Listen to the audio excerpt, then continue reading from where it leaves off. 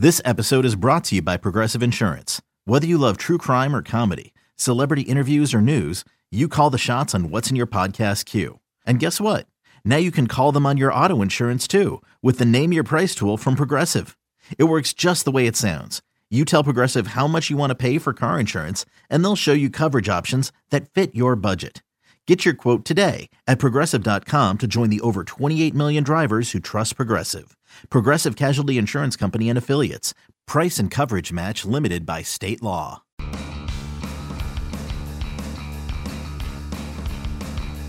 You're listening to MLB.com Extras, brought to you by MLB.tv.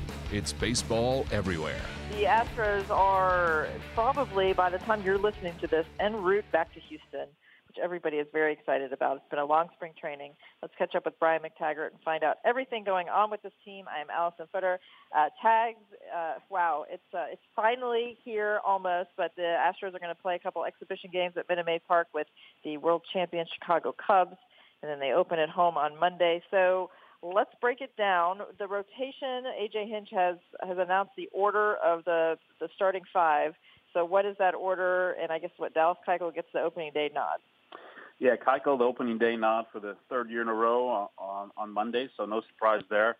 Lance McCullers Jr. getting the ball in the second game of the season. Really no surprise either. It was between him and Charlie Morton for number two. Morton, who looked really good this spring, and I'm excited to see what he can do. When the season starts, we'll pitch the third game, and then Joe Musgrove will pitch the fourth game, which is the fourth and final game of the Seattle series, and then Mike Fiers, who started the last game in Florida, will start the fifth game of the year, next Friday's opener against the Royals. So rotation is all mapped out. Colin McHugh is going to stay back and throw in a bullpen or a live bullpen simulated game situation on Saturday, and he'll make one or two rehab starts, and then you'll see him back in the rotation at some point, a week or two into the season. But for now, that's the starting five they're going to battle with. So, on Colin McHugh, let's talk about him a little bit. That was a little worrisome. You just see a pitching line and you don't know what went into it, how hard the balls were hit, but it seemed like he pitched in a minor league game and he lasted like an inning and a third. It didn't seem to look so good on paper. Yeah, he pitched in a big league game, the game Monday against the Cardinals. It was his first Grapefruit League game. And, it was a little sloppy. The velo wasn't quite there, but following up with Colin, he says he feels good. The arm's fine. So it's just a matter of getting some arm strength going at this point. So one more start, and then, he can make a couple of, rehab starts if he feels he needs one more to get the pitch count up or get the velocity going again. So, but it seems like the issue, the tired arm issue is behind him at this point. It's just a matter of building up the pitches now. Okay. All right. So let's move to the lineup. AJ pretty much revealed a lot of who's going to hit where. Alex Bregman hitting the number 2 hole. So that's top 5 looks pretty awesome. How does that shake out? Yeah, for sure. I mean, it's going to be Springer, Bregman, Altuve, Correa, and Beltran, the top 5. And, first 4 right-handed hitters, but he likes Bregman in the number 2 hole just because he handles righties well. He hit there last year and really took off, and Bregman said that he likes to have an at-bat in the first inning. Just helps him get into the game a little quicker, so he's excited about hitting there. I mean, hitting behind Springer and in front of Altuve, I mean, is there a better spot to hit? I don't think so. I mean, if you're hitting in front of Altuve, that's a pretty good spot. Yeah, the 1 through 5 is solid, but after that, I mean, Josh Reddick will hit 6 on a lot of nights, and then, Gaddis 7th, and you have or you have Aoki and Gurriel's in there, and it all kind of depends. There are days that Beltran plays left field and Gaddis DH, and days that Aoki plays left field and Beltran DHs, which will be most of those days. So bottom of the lineup will move around a little bit, but no matter the configuration, just 1 through 9, it's everyone can do damage. And when you have Gurriel hitting 8th or 9th, or Aoki hitting 9th with his ability to put the bat on the ball, certainly it's come a long way in the last couple of years with these lineups the Astros have had. But going back to what you said earlier, 1 through 5. Hard-pressed to find a better 1 through 5 in the league than that. And you can even go 6, 7, and it's probably the deepest lineup in baseball. Yeah, the one thing that we haven't really talked a lot about is the fact that when the Astros had that terrible start last year, that really put them behind the 8 ball for most of the rest of the season, even though they got their act together. The turning point seemed to be when Springer was moved to the leadoff spot, if I'm remembering correctly. Yeah. The fact that he's going to start off there is pretty good. Yeah, and you know they didn't have Bregman from the start of last year, didn't have Gurriel from the start of last year, so yeah, Springer at leadoff now, and yeah, he moved to leadoff on May 24th, and then you know for the next 3 months they had the best record in baseball in that span with Altuve hitting third.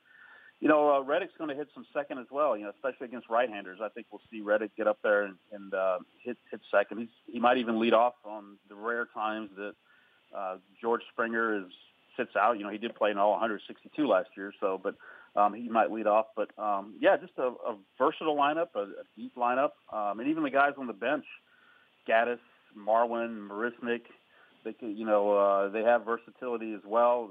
Marisnick's, you know, a great defender. Marwin can play all over the place. So position player-wise, they're in really, really good shape if everyone can stay healthy. So what's left? One roster spot remaining. What should we be looking for in the coming days before opening day? Yeah, one roster spot remaining, which is the 8th and final bullpen spot, and it's coming down to James Hoyt and Yandel Gustave. And both of them have pitched pretty well this spring, and they're going to get one more audition in Thursday's game against the Cubs at Minute Maid Park. They will both pitch, and AJ said today it's not like, you know, they're head-to-head and whoever gives up a homer is out, whoever pitches a 1-2-3 inning is in. He said they're going to meet before Thursday's game and talk about, you know, where they're at. I mean, I think more than anything, they probably are leaning one way or the other, but they just want the guys to get through the spring healthy. So they don't want to say, well, you know, we picked player A and then player B gets injured and you have to bring somebody over, you know, that kind of thing. So, but they both get one more shot. You know, I think if I had to handicap it, I think maybe Hoyt might have the advantage just because he can get lefties out with the split finger. He's got swing and miss stuff. I mean, they really value swings and misses, of course. But, you know, Gustave came in the other day and threw 96, 97, 98 and blew away a hitter and got a strikeout. So either one of them is deserving, and I think either one would be a good fit. But if I had to handicap it right now, I think Hoyt will get that final spot, but we'll see. Okay. All right. Last thing on the batting order here is that you caught up with A.J. Hinch, did a little manager Q&A, so let's listen to that interview now.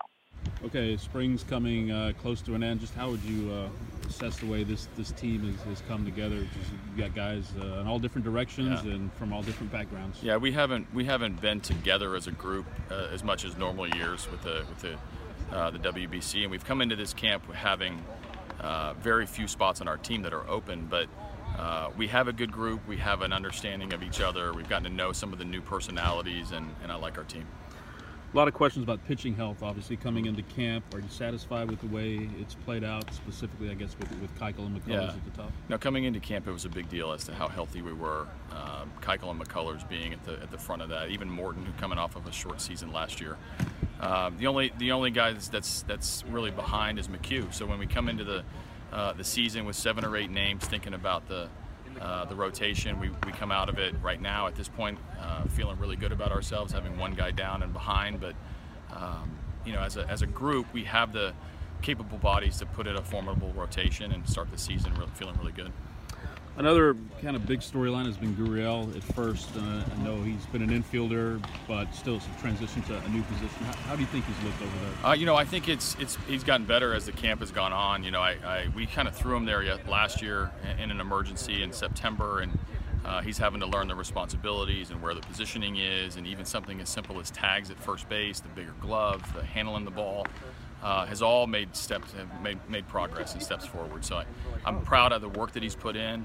We had Jeff Bagwell in camp with him, which was a big deal and something that he could gravitate to. But he looks completely comfortable. He might not have the experience that you'd expect coming from at first base, but as an infielder, he's got a ton of experience and handles the ball fine.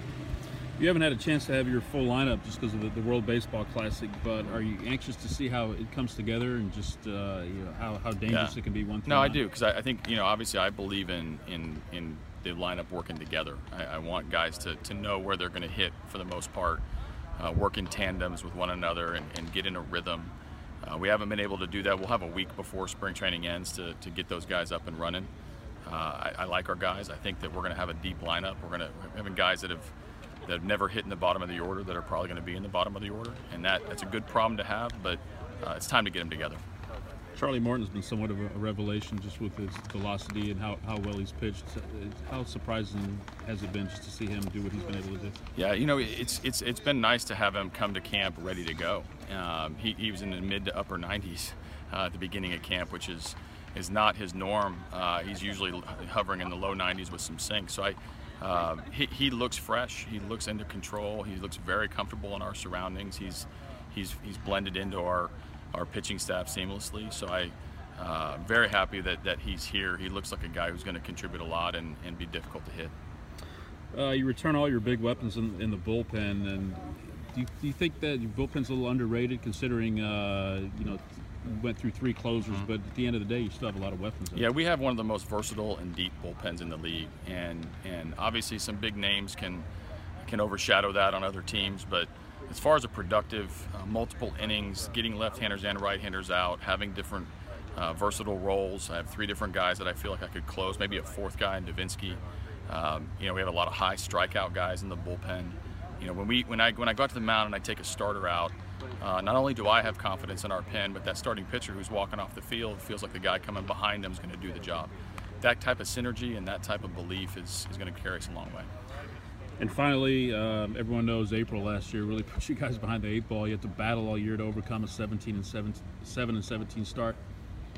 Just how important is it to set the tone in April, and what can you do as a manager just to try to get the guys to get off to a better start? We just need to win more games. We played close games last April. We didn't come out on top on enough of them. 7-17 put us in a rough spell, and this is the same preparation and the same program that produced a much better spring in 2015. So we've got to compete from pitch one. We've got to play good at the at the moments that matter the most when the game's on the line, and find a way to find more wins. And it's no more complicated than that. We have the capable team to get off to a better start and set a better tone. MLB.TV Premium, the #1 live streaming sports service, is celebrating 13 years. Watch every out-of-market regular season game live or on demand in true HD. Real-time highlights, live look-ins, pitch tracking widget, and more. MLB.TV Premium includes a free At-Bat 15 subscription. Watch live baseball on over 400 mobile and connected devices. Watch at home, in the office, or on the go, every night, on every device. Blackout and other restrictions apply. Visit MLB.TV for details. Okay, picture this. It's Friday afternoon when a thought hits you. I can waste another weekend doing the same old whatever, or I can conquer it. I can hop into my all-new Hyundai Santa Fe and hit the road. Any road. The steeper, the better. Because my all-new Santa Fe is available with H-Track all-wheel drive, so I can hit the trail without a worry in the world. Heck, with 3 rows and best-in-class rear cargo space, I can pack the whole family in with all our gear. We've got available dual wireless charging for our phones, so we'll never lose touch with civilization, and we won't lose touch with the primordial power of Mother Earth. So which is it?